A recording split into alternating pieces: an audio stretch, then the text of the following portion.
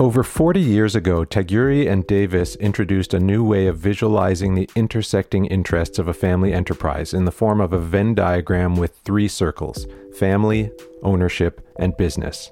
Everyone in a family enterprise with an operating business sits in one or more of these circles, and so understanding how the 3 worlds do and don't intersect has proven to be a very useful way to understand some of the nuances of a family enterprise and the people in it.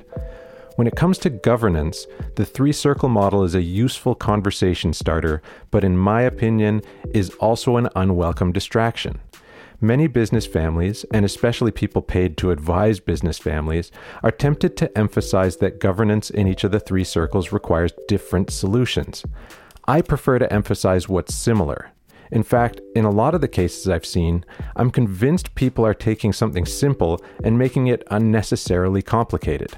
If, and maybe it's a big if, governance is just the way we make decisions, then regardless of which circle we're in, we're still just talking about a group of people trying to make the best decisions possible. I think families probably have a lot to learn from boards of directors, and vice versa.